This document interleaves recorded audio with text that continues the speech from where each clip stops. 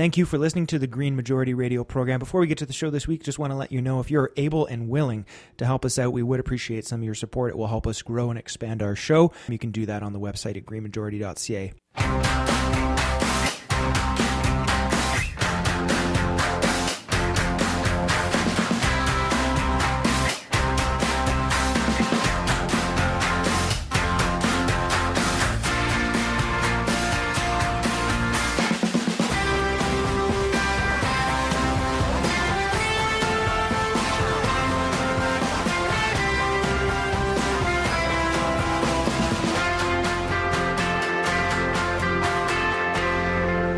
Welcome, folks. You're listening to The Green Majority here on CIUT 89.5 FM. I'm your host, Darren Kaster, in this week and every week here on The Green Majority.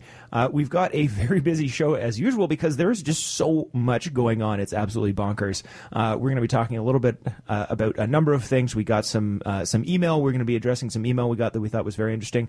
We're going to be talking about the giant boost in renewable energy, $1.3 trillion predicted by strong investment in renewable energy by a bunch of sources. We've got pushing ExxonMobil to disclose climate risks. We've got TPP. We've got Kinder Morgan. We've got Montreal Banitra fighting against the Energy East pipeline. All sorts of things. It's absolutely bonkers. So there's all that and more coming up in a few minutes. But because we're so tight, I also want to make sure that we get straight to our first guest and that we give our first guest enough time. So we're going to get right to it. I should have Kat Zavis on the line, who is the executive director of the Network of Spiritual Progressives. We're going to be talking about a couple of things, but primarily something called the Marshall Plan. So welcome to the program, Kat. Thank you so much. Thanks for having me. So I want to talk about the Marshall Plan largely, and then I have a couple other things we'd like to get to, but we are tight on time, so I want to get right to it. Would you first just start a little bit by talking a little bit your background, a little bit about spiritual progressives, just so we know what we're talking about, please? Sure. So I'm trained as a lawyer and have practiced law in various civil rights forms as a public defender, as a women's rights lawyer, and then eventually as a mediator and trainer in conflict resolution. And throughout all that work, I've also had a deep spiritual practice and connected my activism to spiritual practices and faith. And so I landed at the Network of Spiritual Progressives, which is a perfect fit for me to engage in social change work on a systemic level. And so the Network of Spiritual Progressives is an organization, and it's an outgrowth of Tikkun Magazine, Tikkun, founded by Rabbi Michael Lerner. And the Network of Spiritual Progressives was founded out of Tikkun Magazine, which is an effort to heal, repair, and transform the world, as a way to engage the discussions and values of Tikkun in actual activism.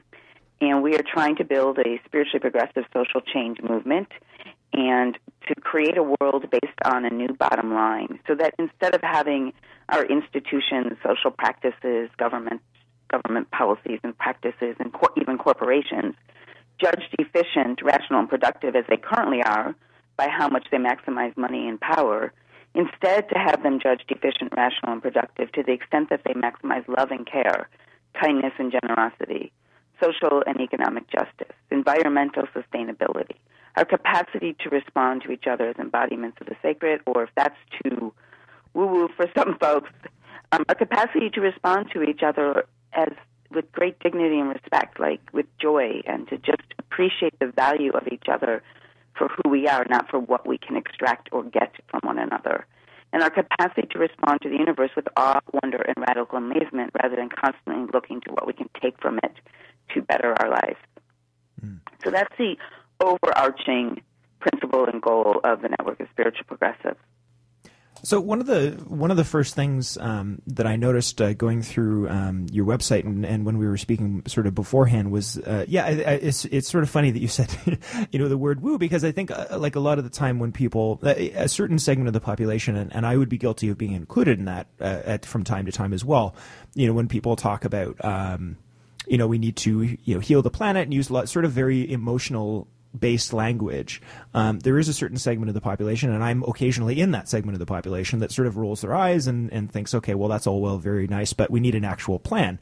And I think that's that's sort of what I really liked about what you're doing, was that it's informed by these sort of emotional or spiritual or sort of ideological sort of like, hope and peace and sort of these bigger concepts. But you've put together an actual practical plan about how to do that. And I thought that was really interesting. So would you please talk about maybe some of the details of the Global Marshall Plan? Sure, thanks. Yeah, we do try to say that these are the overarching principles. And if you think about any of the social change efforts at any time in history, they're all grounded in wanting that world, right? We all want that world. We just don't articulate it. So in addition to putting forth that language and the hope that all social change efforts will start talking about that to unite us, then we also do have some particular plans. One of them, as you mentioned, is the Global Marshall Plan. And the Global Marshall Plan basically says that all industrialized nations, and we can certainly just start with the United States, for example, which is where I'm based, or Canada, where you guys are based, will donate 1% to 2% of their gross domestic product for the next 20 years to developing, so-called developing countries, and even to inner cities and developing aspects of our own countries, or neglected aspects of our own countries, to once and for all eradicate, not just simply alleviate, homelessness, hunger, inadequate health care, inadequate education, so that people have their basic needs met, and so that resources are redistributed and spent in a way that ensures that everyone has their basic needs met. This money would not go to the governments of these countries, but to local organizers, local nonprofits, local civic leaders, community members, community organizations that are actually on the ground, in the field, in these communities, doing this work, trying to build sustainable communities. The idea of the Global Marshall Plan is as follows. Again, I'm stepping out of the particulars into the kind of macro, looking at it from a macro level. Currently, we have a belief that we will achieve homeland security through domination and power over. And so we go into other countries and we bring wars and we make demands and we control and we take. And we can see it's not actually working very well. And so the principle behind the Global Marshall Plan is that security comes through generosity, not through domination and control and power over. And if we actually embrace generous policies and principles to these countries and actually genuinely care about the well-being of the people rather than power and money and control, then we will have security. And there's been a bunch of really interesting articles and pieces written about ISIS, for example, and how they recruit people and the level of anger and disillusionment and hopelessness that people feel, and so they join things such as ISIS to feel a sense of community, meaning, purpose, hope. I'm not discounting the horror of what's happening. I'm just wanting to say that we need to look at why it's happening and start to look to address deep-rooted policies and solutions that can start to unravel what's happening around the world. And one of whenever we look into the story of sort of most of our global troubles right now, a lot of it comes down to people, instability, and people will say, well, that country's very unstable, so they're very prone to violence, and it seems to be either active in some cases, but in many cases also sort of passive racism or passive. Well, as long as we're fine, we don't care about them. And there seems to be this really big misunderstanding that we live in a world anymore where we're not on the same planet, and like someone else being in a bad situation doesn't affect us. And we might, there are certain people in different parts of the political spectrum that might think that they don't have it's their opinion that they don't have a responsibility to have to take care of other people. They should have to take care of themselves. But it's not really an opinion anymore. Now we live in a world where we have no choice because them having not enough or someone else's country being unstable affects us. And we have to start sort of looking at this collectively, or we will never have peace. Right. So we can look at it through purely our own self-survival lens and say we clearly need to make changes. And we can also look through it through another lens, which is actually we care about each other. And in truth, we do. I mean, in truth, all of us come into the world caring beyond ourselves.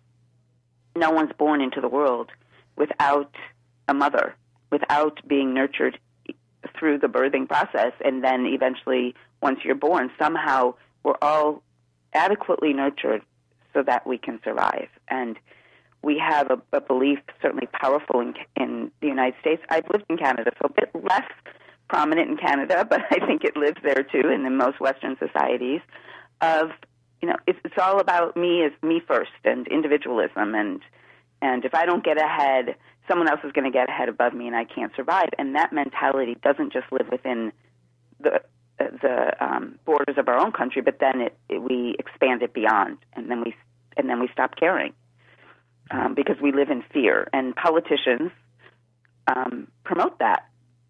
It's lovely to see Trudeau not promoting that. Promoting a very different worldview. It's lovely to see, and very inspiring for us down south of you all. Well, Kat, we only have a couple more minutes, so I want to ask you about a couple other things. One of them was just something else specific about the Marshall Plan, which was sort of where are you right now with that as far as a campaign? Are you talking to politicians? Are you talking to other faith and community groups? Sort of where's the advocacy for this plan right now? Right. So the Global Marshall Plan has been introduced in the past in the U.S. Congress as a resolution. And so we're continuing to push to get it reintroduced. It has to be reintroduced every single year. And so we're working on that, and then we're working in communities trying to get local communities to get their city council members or their church or their faith group or their social change organization to endorse it, to try to build a movement. And part of the idea behind this proposal, the Global Marshall Plan, and another one that I'll just name in case people want to check it out on our website, the Environmental Social Responsibility Amendment to the U.S. Constitution, which can be adapted to the appropriate Canadian constitutional issues. The idea behind these is raising consciousness, getting people to talk about what is the world that we want to live in and how can we actually get there, because they're not realistic. And so I can imagine listeners thinking, oh, forget, that's never going to happen.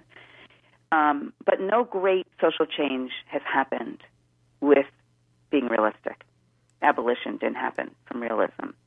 The dramatic shift in gay and lesbian rights in this country, and now everyone can get married, didn't happen with people being realistic. So the idea is to be unrealistic, to push for what we really want instead of settling for what we think is politically possible and expedient. Well, I can certainly give you a here on that one. So we're down to our last couple of minutes, and I always like to end on a sort of very meta note. So I want to ask you, we do occasionally, but we don't frequently make a habit of sort of talking about the environment from a faith or a spiritualism point of view. And one of them is that, it's easier not to get into it because it can sometimes be a point of contention for people. So I generally stay away from it. But in here, you've made an effort to be sort of very, very inclusive, to the point that it specifically says on your website that you've sort of chosen the word spiritual because it's not about even people who are religious. It's basically just about, it's making it essentially a secular and religious appeal to sort of just general ethics. Do you want to just talk a little bit about that angle and that approach that you're taking? Sure. Yeah, what we say is, if you want this world that we're talking about based on a new bottom line, then you fit our definition of spiritual, because those are, as you put it, ethical values and principles. Those are, right now, the capitalist worldview, the capitalist ethos is really a religion. We are steeped deeply in a belief that this is the way the world is and the way it should be and the way it has to be, and it's always been and it will always continue to be. And so we're offering an entirely different lens and an entirely different worldview. And because there's on the left, this is not so true on the right, but because on the left there's so much resistance and fear to anything that's spiritual or religious, we want to help people start to see that there's ethical values that we all share that are really, that if we start to articulate our desires and our wants and our proposals from those positions, will actually bring people from the right into our movement as well. Because one of the reasons they turned away, one of the reasons people vote against their economic interests, is because no one's speaking to their deep needs for meaning and purpose in life, for their deep belief in there's something greater than themselves, whatever that is, however you define that. And so that's why we are, and this is a much longer conversation. This was done in long-term research. So this isn't just being said out of nothing. It was long-term research, and you can get the book, The Left-Handed God, Taking Back Our Country from the Religious Right by Rabbi Michael Lerner, and learn more about that if you want. But it's important to use this language because we will reach a much broader population. All right. Well, I think that's a really good place to leave it. I want to thank you so much for your time, Kat. Again, we've been speaking to Kat Zavis, the Executive Director for the Network of Spiritual Progressives, and you can check out the Global Marshall Plan and the rest of their resources at spiritualprogressives.org. We'll also link off the website as well. Was there anything else I missed there, Kat? No, thank you. And I just want to be clear, Spiritual Progressives with an S at the end, .org. Sometimes that gets hard to hear. Thank you so much, Darren. Absolutely. And of course, there'll be links on today's show post as well for our listeners. So thanks so much for your time. Thank you. And we're going to go now. Alex is in the booth over there. He's programmed our first music break. Alex, what are we going to be listening to?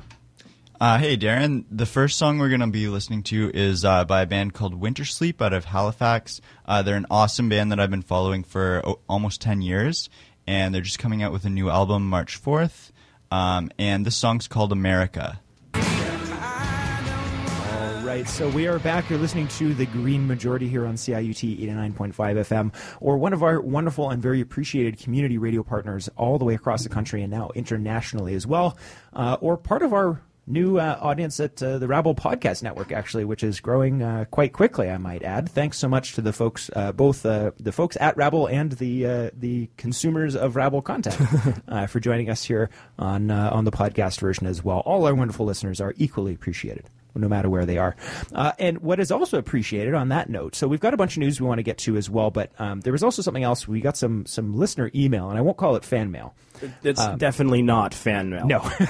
But I appreciate it all the same, because if occasionally people, we get email all the time. If somebody just emails me and is like, "You're a moron, damn hippies," then whatever, I don't care.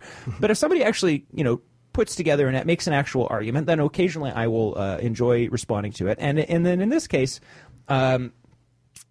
I felt it was worth some address. So we're going to go through it. I'm basically going to read the email, and then we're going to say everything that we think was wrong with it. And the reason for that was that the reason started with, and I'll just read the first sentence here. And of course, we're not going to say who this was because it doesn't matter, but I am going to read the email because I think the phrasing is important. So this is the email here, the first sentence. Hi, I feel compelled to respond to some points made during the discussions of the morning. I would have been more satisfied if there was at least one voice of reason on the show to provide counterpoints, but here we go. So let me start there for a minute. If you want to have reasonable discussion with somebody and have them actually listen and answer to you, try not insulting them in the opening paragraph. That might be a place to start. Just that's more of a style comment, really, than anything else. Not so fact based. But there we go. Next sentence. I'm not your typical right winger. Yeah, you are. Yeah. And in fact, if that's a point of contention for the person that wrote it, I would like to know how they define typical right winger and how they differ from it. Yeah, if they define typical right winger, whoever that person is, I don't even know where. You'll understand why we say this later on the email. But yeah, we're coming to that. Yes, but we're doing it in order. Being very well informed on the issues. Having a geology degree from a liberal arts university and having seen firsthand the subtle effects of global warming. Okay, well, here's another couple of points of contention. Your geology degree is completely irrelevant and is no more valid than my culinary degree as to your opinion on climate change. So, there we go. It's gradually happening, there's no doubt. I see how you snuggly stuck the word gradually in there. Yeah. You are not an expert on climate change. We're going to get to more evidence of that in a minute. But what I wanted to point out, the reason we're reading this is not just to mock this person. The reason that I felt this was worth addressing was because I think this person represents the type of opinion that a lot of people have. And we just wanted to point out that it's wrong. And not that this person is stupid. Right. Not that we hate this person or have any ill will towards this person whatsoever. But they are simply factually in error. And those factual errors matter. Right. And it accounts for our disagreeing on things. There's that famous line, Stephen Colbert, I think it was, facts have a well-known liberal bias. Yes. In this case, this is the case. So back to the email now. If it was not for many counteracting forces like the cooling effects provided by vapor trails of commercial airliners and the increase of CO2 intake from plants, we would be in bigger trouble. Okay, first of all, I very nearly went off on a vapor trail chemtrail let's thing. avoid that. But that's Avoid not that. what it We're was. avoiding that. Let's be clear. That's not what this person was saying. Yes. Went there for a second, but that's not where they were going. Okay. So we could get into the actual science of it, and of course, Stefan pointed out that they forgot aerosols. But I just want to, because we're not going to do an entire scientific class on climate change today.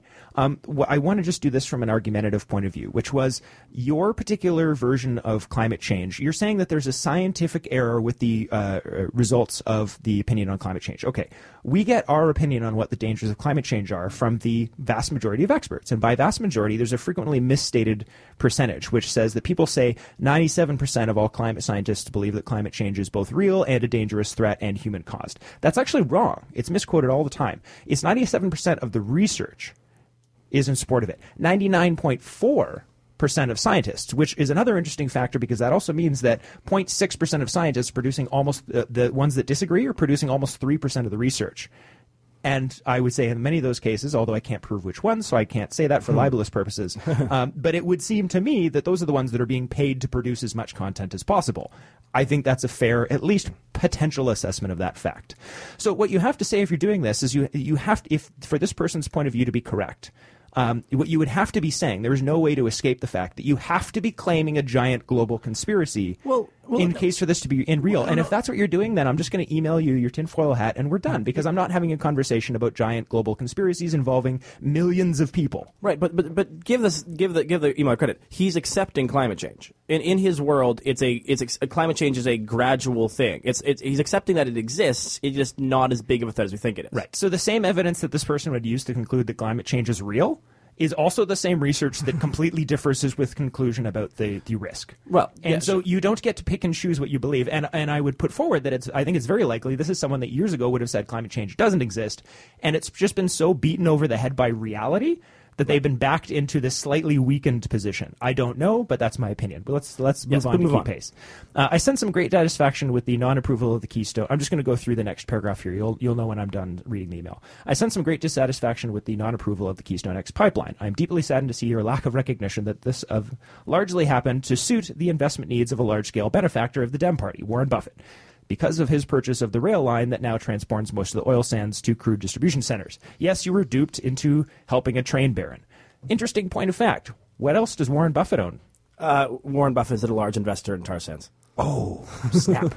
Okay, so here's the thing. Rich people have investments all over the place. The other thing about it is he also came out in support of Keystone XL.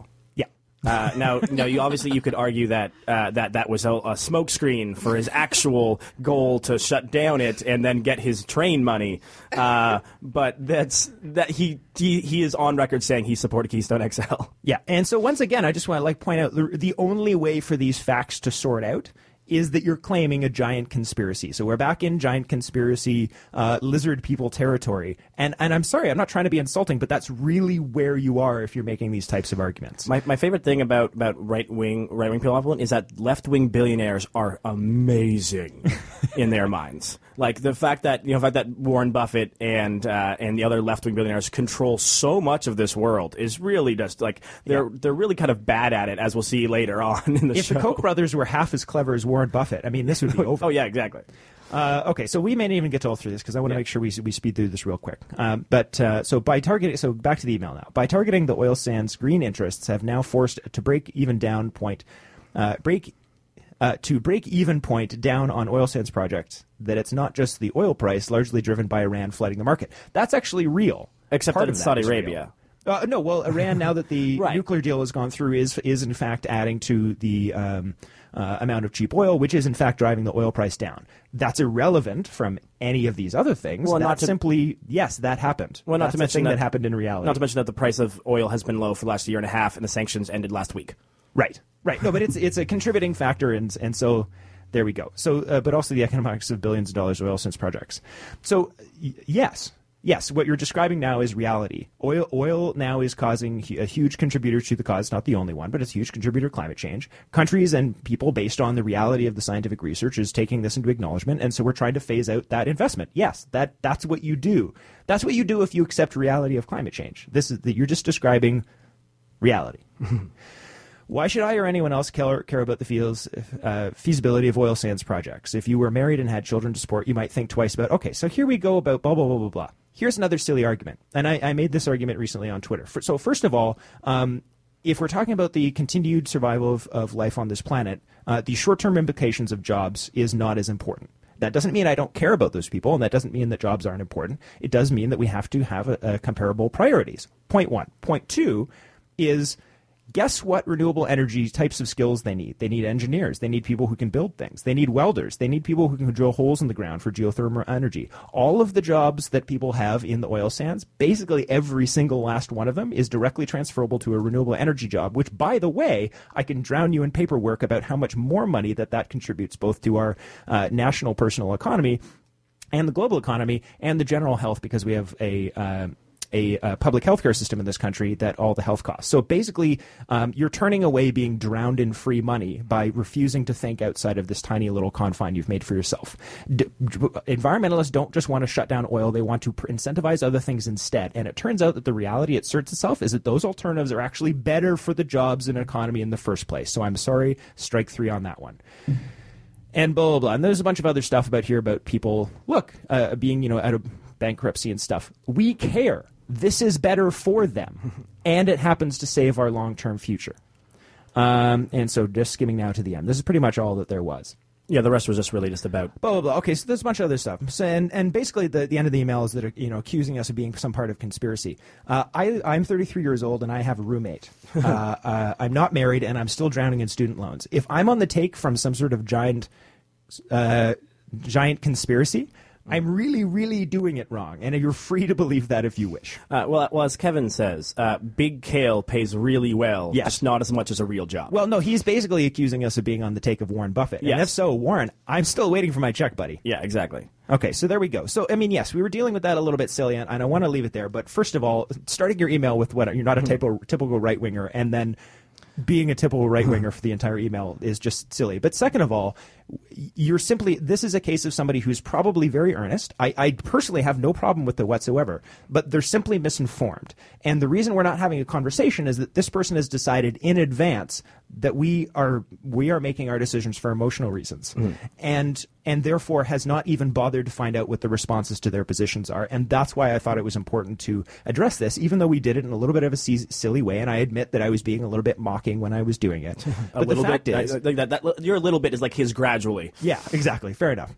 But the point here is that if we were actually having a dialogue, if we are actually having a conversation where we got to say, okay, well, why do you think that? We would find out very quickly where the preponderance of the evidence lies. And I apologize, but the emailer in this place is the one who is simply misinformed about reality. And that is the thing that makes all of the rest of this make sense if they just realize that they're just factually incorrect about a bunch of stuff. Right. So let me jump in here because I think one of the very last two lines was something about how please respond to this in a real way. Oh, yes, sorry. Rather than reacted at the very last line of the email, rather than reacting with the standard well-trained lines, please give this some serious thought. Yeah, okay. And so I went out and did that. As MA will attest, I basically, we were supposed to put something else, and I made her try to explain to me what her best argument for Keystone XL was for an hour. Because when I went out, my goal was, I spent literally about a week asking everyone I could, because I was like, all right, what would be the version of me giving this the best amount of thought I could? And I just want to jump in and say it didn't take me an hour to put forward my best argument. No. I ran out of arguments after about 2 or 3 or 4 minutes. Yes. Then we carried on. Fair enough. But what I want to say, so I was like, all right, what is the closest I can come to really giving this some serious thought? And I came up with, let's come up with the strongest possible argument I can make for Keystone XL. That seems like a reasonable way to do this. So Stefan's the email you could have written, should have written. Exactly, yeah. I titled it "Do the Trolling for You." So there's a couple things first. There's one, I sort of broke this down to different suppositions because there's sort of the question of even whether or not you support Keystone XL. Are you arguing it from the Canadian perspective, the American perspective, the global perspective? There's a whole bunch of other things. The one perspective that I refuse to accept, is that climate change is not happening. Climate change is happening, everybody. I'm not tackling that one in this short little segment. Let's start with let's start with the argument. First things first. We still need oil tomorrow. If all oil stopped tomorrow, our economy would shut down, unquestionably. And in a certainly longer term, with jet fuel and cargo ship fuel, and then synthetics and plastics, there are still uses for oil even in a slightly longer term. Short to medium term, we will need oil. Whether or not you take oil from, so arguing for oil in the short and medium term is actually relatively easy. It's a necessity argument, basically, which I'm not going to try to fight. Arguing for Keystone is way harder, I discovered, as I started working through this, because the problem with Keystone is it comes from the tar sands, and then the tar sands are incredibly carbon intensive compared to a lot of the other oils. And so that was where I actually got stuck to some extent, because it's really relatively easy to argue for why oil should exist in the short to medium future, and act as a transition as we transition off it. But why Keystone XL is a whole different battle. So, let's start with arguments I didn't end up choosing. One, there are already so many pipelines, one more is nothing. It's a pretty common one. It's sort of this like, well, we've accepted 1,700 other ones. Why is Keystone XL special? And the answer is it's not. It was special because we happen to have a leverage point. And Cam Fenton has I think it's Cam Fenton or someone who was fighting on this had a fantastic article about 3-4 months ago about why Keystone XL was so important, and it was all about removing the expectation of acceptance of oil infrastructure. So I didn't use that one. Second one, which actually he got the email actually did get into, which we didn't read, which is China isn't doing enough, so why should we? Again, not accepting that as an argument. You can use that if you like, but it just doesn't fly. Honestly, it's like your neighbor's house is burning, so why would you make sure your stove is off when you leave the house? Doesn't make sense. It's an unsafe way to live. So sorry. The third, what I refuse to take is that our oil is ethical, because. As much as Esler Levant and his lovely folks at Ethical Oil might want to argue, it's not like large oil companies exist all over the world. Don't get me started. What's happening in the Nigerian Delta? The people who are involved in here, they're not better. At least not in a way that is going to convince me not to. So the ones I didn't use. So now, so here's my best argument.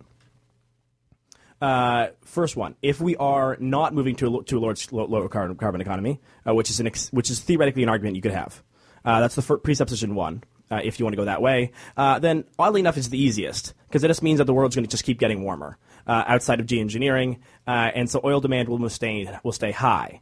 So the Keystone investment makes sense for all parties. We're going to need the oil money to pay for the climate adaptation techniques and our suddenly very important space program, because that's basically it.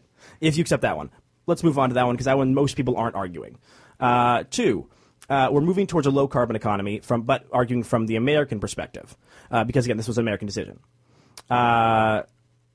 Oil security is obviously the first one. It's getting harder given all the other sort of excess the more and more oil they actually managed to find, and the increase of course, fracking and natural gas. However, you could still any more oil coming from Canada is more oil you don't have to get from other parts of the world. So oil security is a half decent place to start.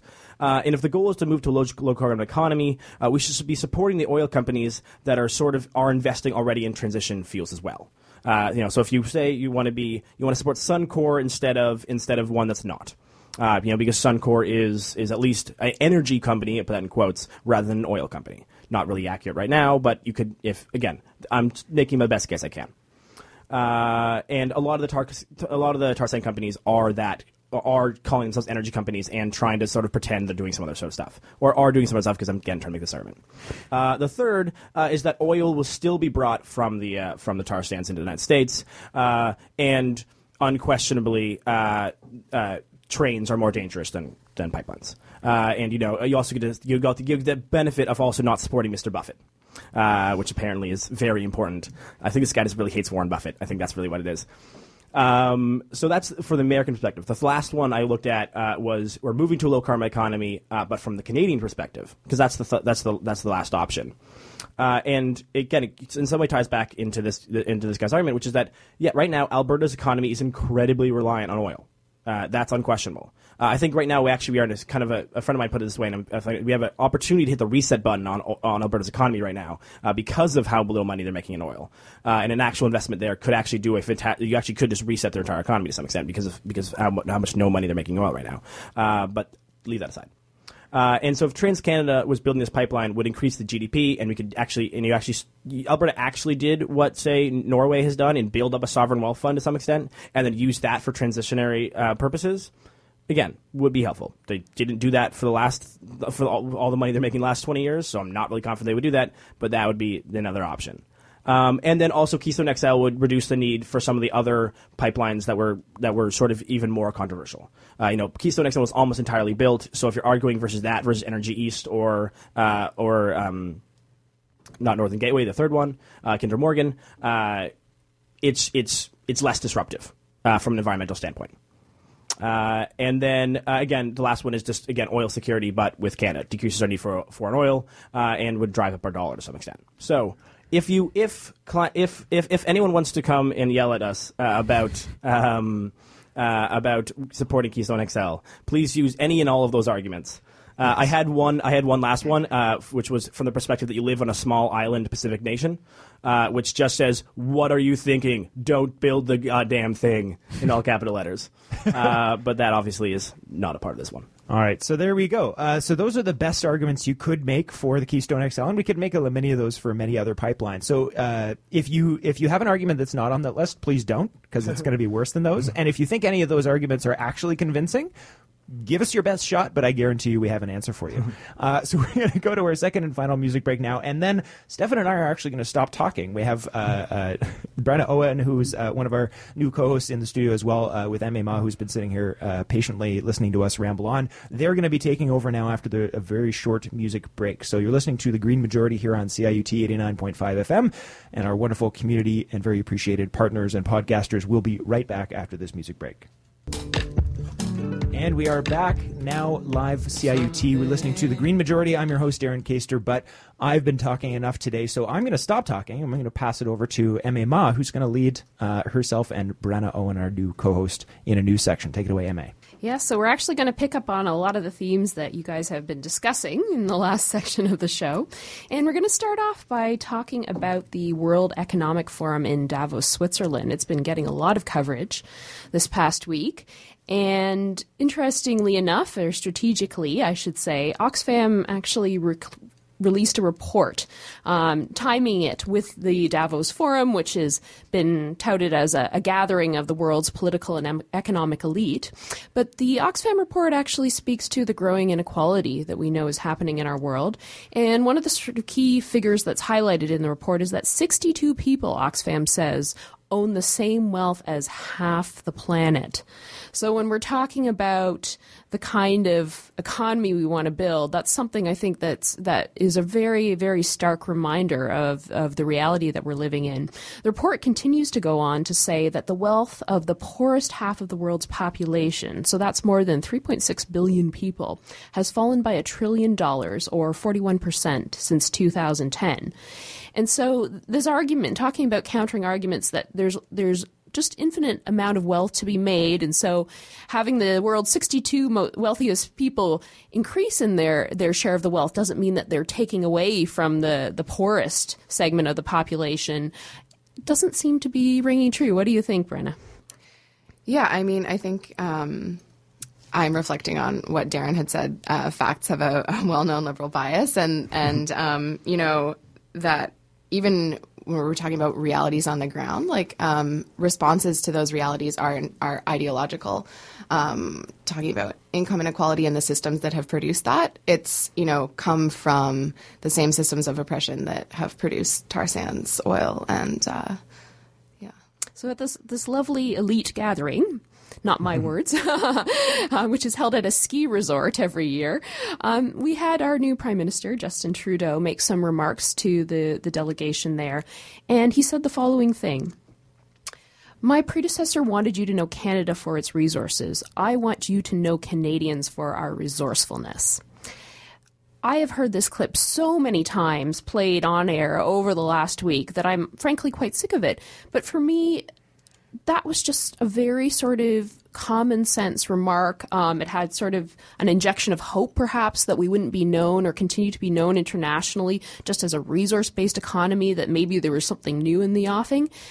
Yet a lot of the commentary that's come, through the media has really come with a lot of criticism of these remarks and almost implied that in the context of dropping oil prices and rising unemployment in provinces like Alberta that are dependent on oil and gas, that these remarks were almost insensitive and not supportive. What do you make of that? Yeah, it seems almost ironic to me because just returning from COP21 in Paris, where mainstream Canadian media was largely in favor of Prime Minister Trudeau's quote-unquote Canada is back narrative of Canada being a very diplomatic nation, and Stephen Harper for the last 10 years having undermined that, we're back with Trudeau's sunny ways.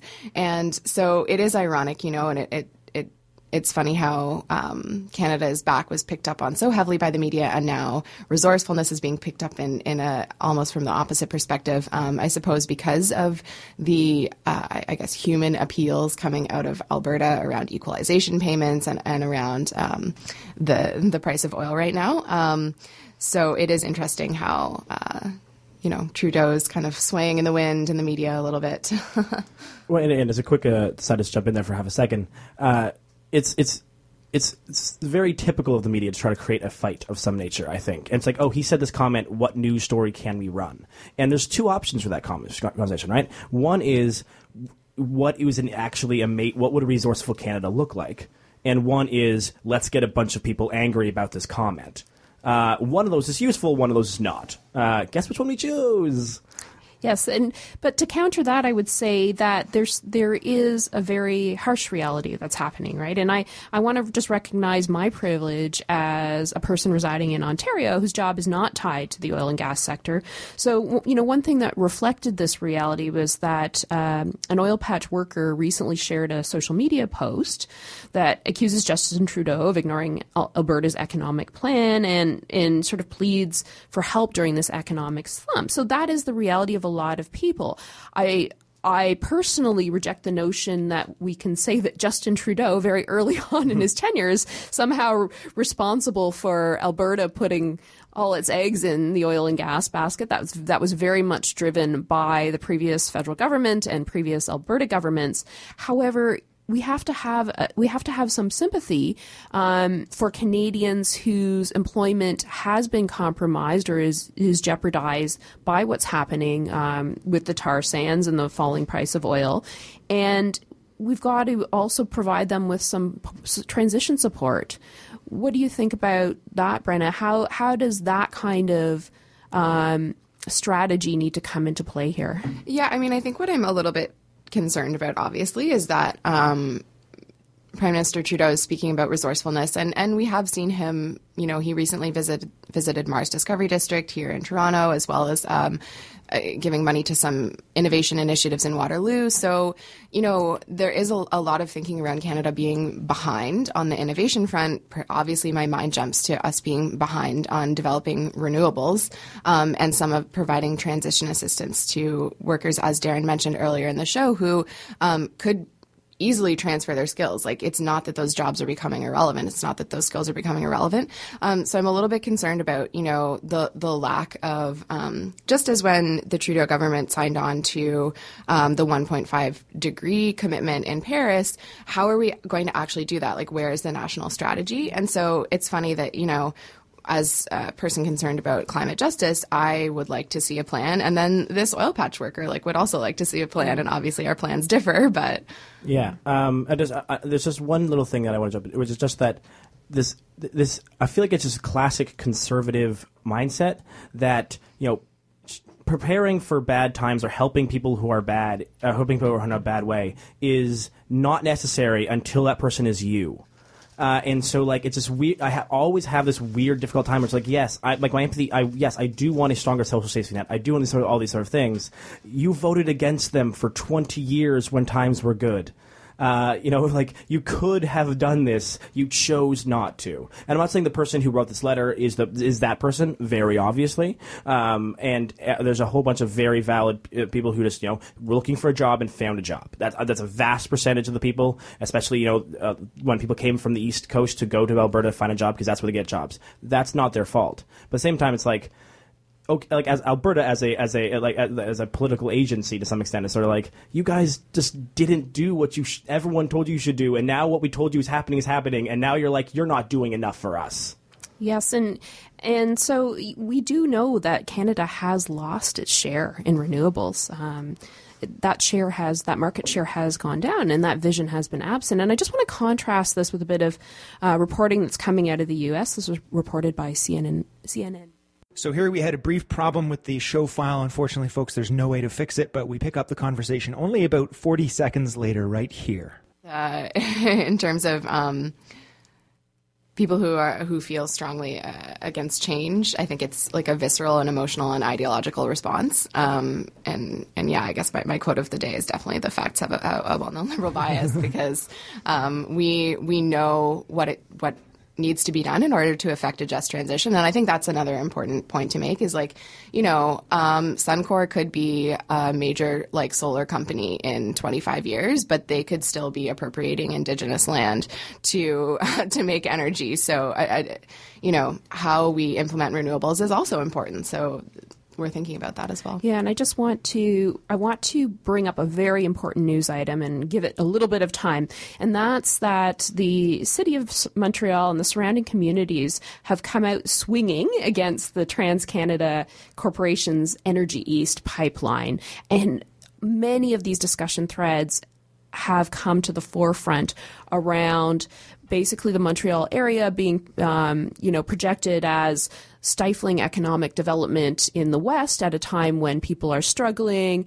And as you mentioned earlier, Brenna, the topic of equalization payments have come out, and it's become this very sort of divisive national dialogue very, very rapidly. And what's not being discussed is the right of people from these 82 communities, which were represented in this statement, of having the right to self-determination and saying that they don't want a pipeline running through their land, whether it's for public safety reasons or for climate reasons. But instead what we're seeing is this very divisive dialogue. Darren, do you have any thoughts about how we transition from that kind of dialogue to really bringing what are the critical issues to the forefront? Not downplaying the employment issue in Alberta, but how do we change the framework in terms of the discussion? Well, yeah, and thank you for that. I wanted to chip something in on that. Anyway, just really, because we're talking a little bit about sort of like having dialogue today. So like what the plan is to solve it, I don't really know other than to sort of broadcast. And I think people on our side, and by our side I mean the sort of like, for fact and science-based environmentalists, as opposed to, an environmental ideology sort of point of view or anything else, was that the number one response that I get and the number one interaction I have with people who I have disagreement about these issues with is the second they've established that I have a difference of opinion about anything having to do with the environment, I'm immediately attacked by attacking Justin Trudeau as if I care. And what that tells me is that the vast majority of the opposition to the types of arguments we're making, the arguments themselves, the actual substance, the actual science and facts around the things that we're talking about, are not even being listened to, because the number one reason why people are disagreeing with us is because they think that because we don't agree with them, that we're therefore supporting liberals, and that you're just an ideological liberal, the same way that, and I think this is projection, the person on the other side is simply an ideological conservative. When you actually get down to what is real, we want to, by we again, I mean, fact and science-based environmentalism, wants to have a conversation about how to solve problems. If people that identify as conservatives want to propose alternate solutions that also fit within the framework of demonstrable reality, I want to hear what those proposals are, and I am absolutely willing to have a conversation about maybe their plan is better than mine. I don't care who the plan comes from. The only thing I'm not willing to have a conversation about is something that is demonstrably not based on reality. And until we can break through this noise about people assuming what the other person has to say, and that's why we took the time to talk about this email today, and actually talk about, well, what do you think? Can you prove it? And upon what are you basing your comments? And is that reliable? And are we dealing with actual problems? We can't talk about solutions. And until that point, yes, I'm gonna put forward my solution because you aren't proposing a solution that's based on reality. If you want to have an actual conversation and put forward an alternate solution that's also based on reality, then I'm totally willing to have a conversation. And it just gets me really frustrated. And so I think at this point we need to do a better job of saying, forget about your politics. I don't care what party you are, and stop assuming that I'm a liberal just because I disagree with you. I have no love for the Liberal Party. I have a love for science, facts, and reality, and we need to make the conversation about that. What concerns me, though, about this particular conversation is this regional divide. So pitting provinces or pitting municipalities against one another. So the very popular mayor of Calgary, Nenshi, who's got a massive social media following on his Twitter account, has come out and made remarks that Montreal's mayor, Coderre, does not know what he's talking about, that, of course, he knows that pipelines are far safer than moving things by rail, and that we're talking about moving, Canadian oil as if that matters. And, that's, again, back to the framing of the discussion. That's not addressing the broader issue that this oil ultimately needs to stay in the ground, or a very large proportion of it. So instead, the conversation's being shifted towards protecting our domestic interests, and how, Montreal's not coming to the table and not supporting its neighbors in Alberta, and instead of having the real conversation that we're supposed to be having. But I want to just raise one really important point, because, I think there is sort of a glimmer of hope in the way that municipalities are responding to these pipelines issues. So last year we saw that the municipality of Burnaby in BC had mounted a challenge to Kinder Morgan. And the challenge was based on the fact that it argued that the National Energy Board does not have the constitutional power to direct or limit the enforcement of the municipal bylaws. And so they didn't actually win this court challenge, I should say. However, the door was kind of left open because the judge did not actually rule on the whole complete issue of constitutional jurisdiction. So when we're looking at municipalities sort of stepping up to the plate and saying, actually, we do get a say on pipelines moving through our area, through our communities, to me this gives me hope. Do you guys think that this is false hope, or that I'm overstating the role that municipalities can play in this picture? Really quickly, I've seen nothing but a giant snowball effect. We've seen winning court cases. We've seen the 5 people let off in the necessity defense. World leaders all around the world talking about change, even if the policies they're proposing to deal with that change are grossly insufficient compared to their rhetoric. I see us right now on a very in a very significant state of momentum, and I am on the very optimistic end of cautiously optimistic at this time. So yes, speaking of optimism, Darren, you flagged up that there was a ruling on a case that we've been following, and I'm going to actually flip it over to Stefan to talk about that ruling. Yeah. So the greatest thing about this ruling, or the second greatest thing about this ruling, is that maybe explain what the case was. For just sure, briefly. Of course. Yeah. So this was the Delta 5 case we referenced last week. There were 5 people stopped a train of, I believe, coal. I'd have to go back and listen to last week's show. It was cooler oil. And they tried to use a necessity defense, which ultimately was actually sort of judged that in the end it actually was sort of pitched that they weren't necessarily allowed to use the defense. But the good news is that they got off to some extent. They're not facing jail time, and they cannot get financial restitution expectations on them. Specifically, they were still found guilty of trespassing, but the way that happened was that that's the only thing they were still found guilty of. They will walk. They are free to go, basically. And so, but the good news about this, well, two, is one, as I mentioned, as I teased earlier, it happened in a county with the world's greatest name, which is Snohomish. Snohomish County is where this occurred.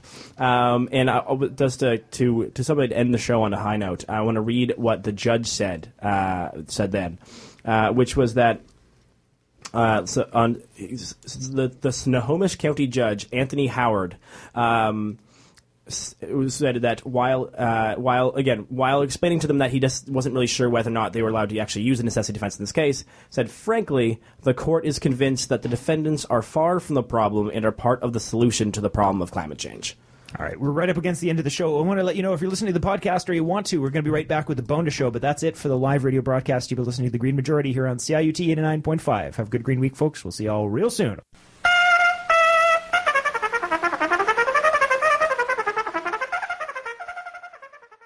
It is time now for the bonus show. Just a quick message about two things. One, we just had a terrible week for audio problems this week. I do apologize again. It was much of it was beyond our control. Some of it has to do with our equipment. So if you enjoy the show and you'd like to see us grow and continue to get better, a great way to help out and help us fix these future audio problems by getting us some better equipment is to subscribe by being a member. You can do that on our website at greenmajority.ca or go to patreon.com/greenmajority.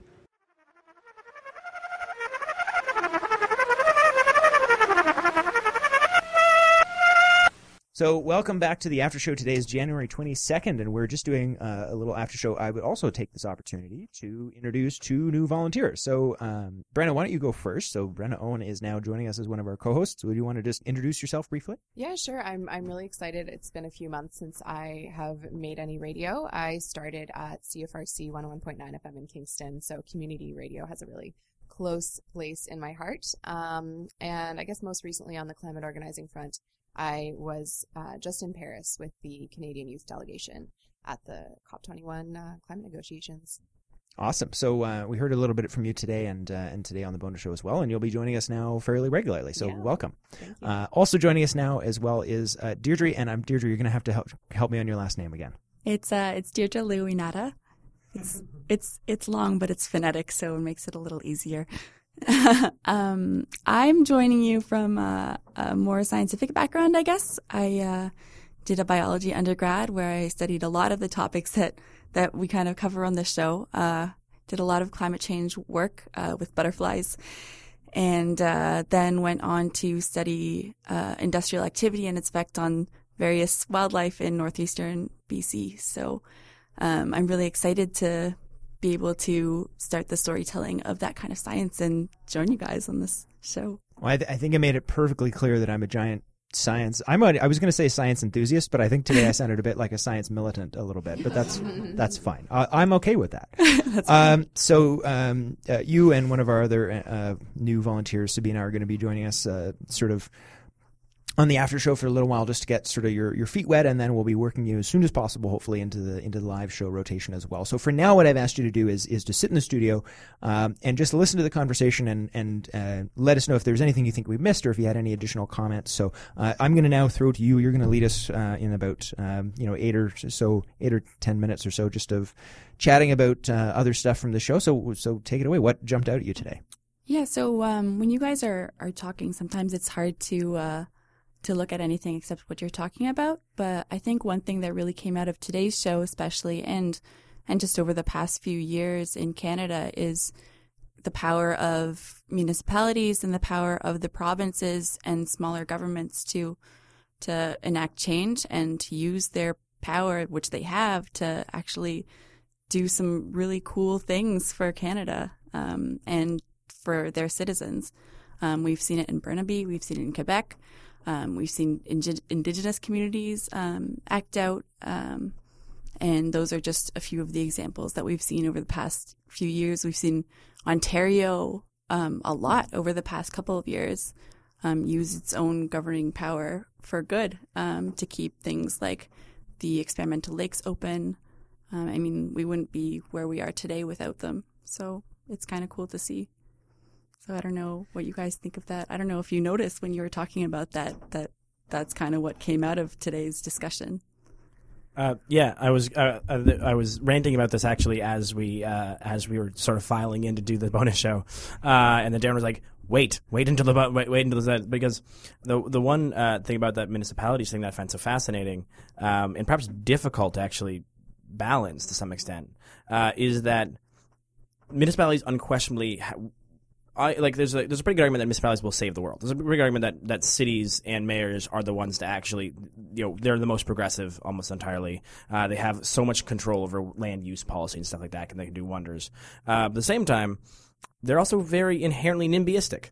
You're never going to see a mayor say, yes, we should blow up our downtown core for a massive geothermal thing, even if that geothermal thing would actually say, in this weird scenario, power all of Canada. That the person there's a very specific, I appreciate when they are fighting pipelines, but at the same time, I think we need to really accept that those arguments are a NIMBYistic argument, and they're not really, again, as MA sort of brought it with the actual show, it doesn't actually address the real conversation. They're still not having the conversation.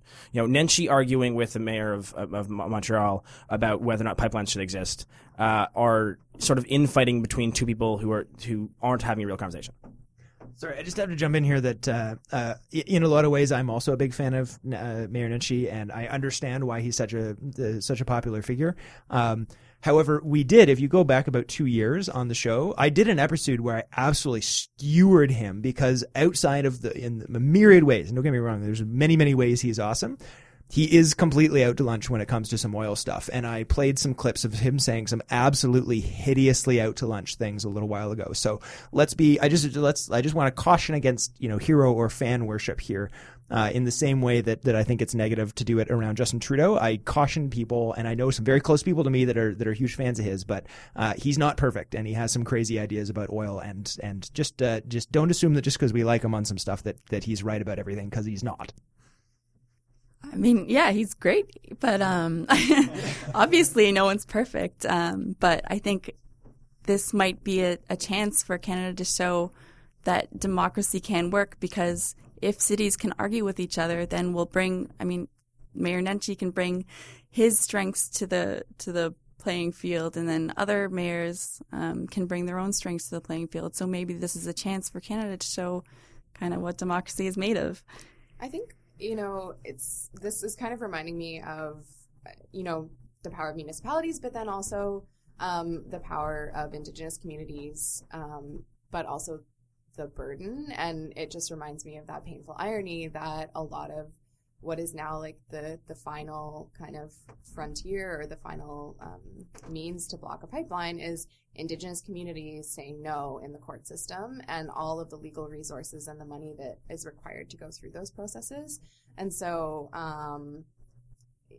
it's just an interesting and very painful irony that that last front is kind of falling to municipalities and things like that. Certainly, municipalities and provincial governments are operating on very different scales. And I do think that Justin Trudeau has shown that he wants to cooperate with municipalities, if only because he's not really sure how to proceed. And we did talk about that in terms of the First Nations challenge to Kinder Morgan last week. And, now we're seeing, cases, or we have been seeing cases that involve legal challenges by municipalities. And personally, I think, we want to draw on all the strengths that we can when we're challenging environmentally threatening projects like these. I think you're quite right, Brenna. We can't just look to First Nations or, even municipalities to get us there through legal challenges. There's got to be a groundswell.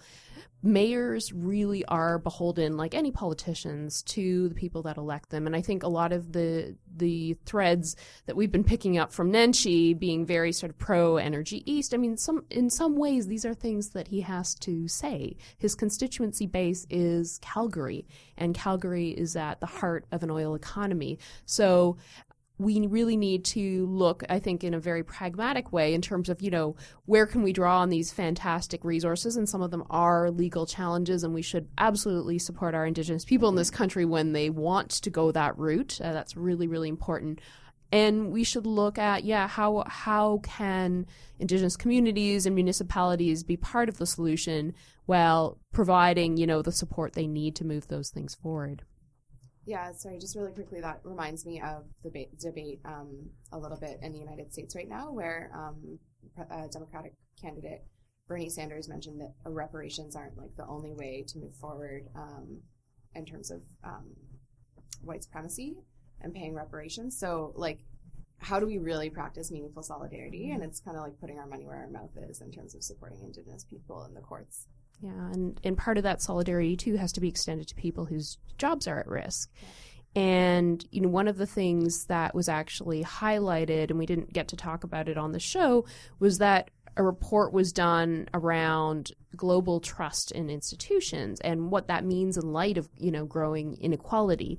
And, you know, this can be seen as a catalyst for certain types of political movements, you know, saying, okay, the current system isn't serving us well, we're seeing growing income inequality, but it can also catalyze support for, you know, populist folks like Donald Trump that really appeal to people whose livelihoods are threatened and take that in a very negative direction. And I just want to caution that we could actually see this kind of thing happening in Canada when people's jobs are being lost, that this can actually mobilize people not to sort of support a positive transition to a more fair and sharing economy, but can also mobilize people towards very negative political figures like Donald Trump.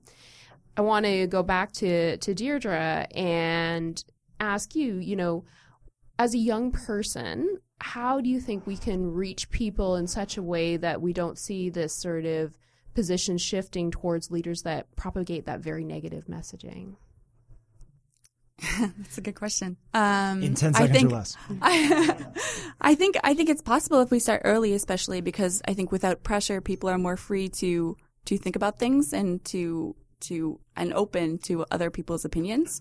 And I think that's what we need. I think we need people to be able to listen without biases, and that's what's really going to move us forward. But this kind of ties back to Justin Trudeau's quote about resourcefulness, because it's not black and white. We can transition in a way that doesn't have to happen tomorrow, like you guys were saying, and we can use the money that's kind of starting to dwindle in oil and gas, but we can use that income to transition jobs and to transition work to more renewable sectors.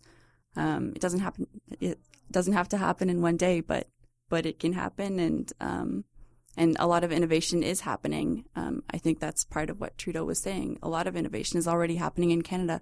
And in Toronto, like the Mars Institute is one of the world's biggest institutes of innovation and supports tons of different organizations in Toronto and starting to move outside of Toronto as well. I actually recently went to a talk on the innovation that's happening in Toronto, and it's really inspiring. So I think if we get those stories out, then it'll definitely move people to that positive change instead of a negative one.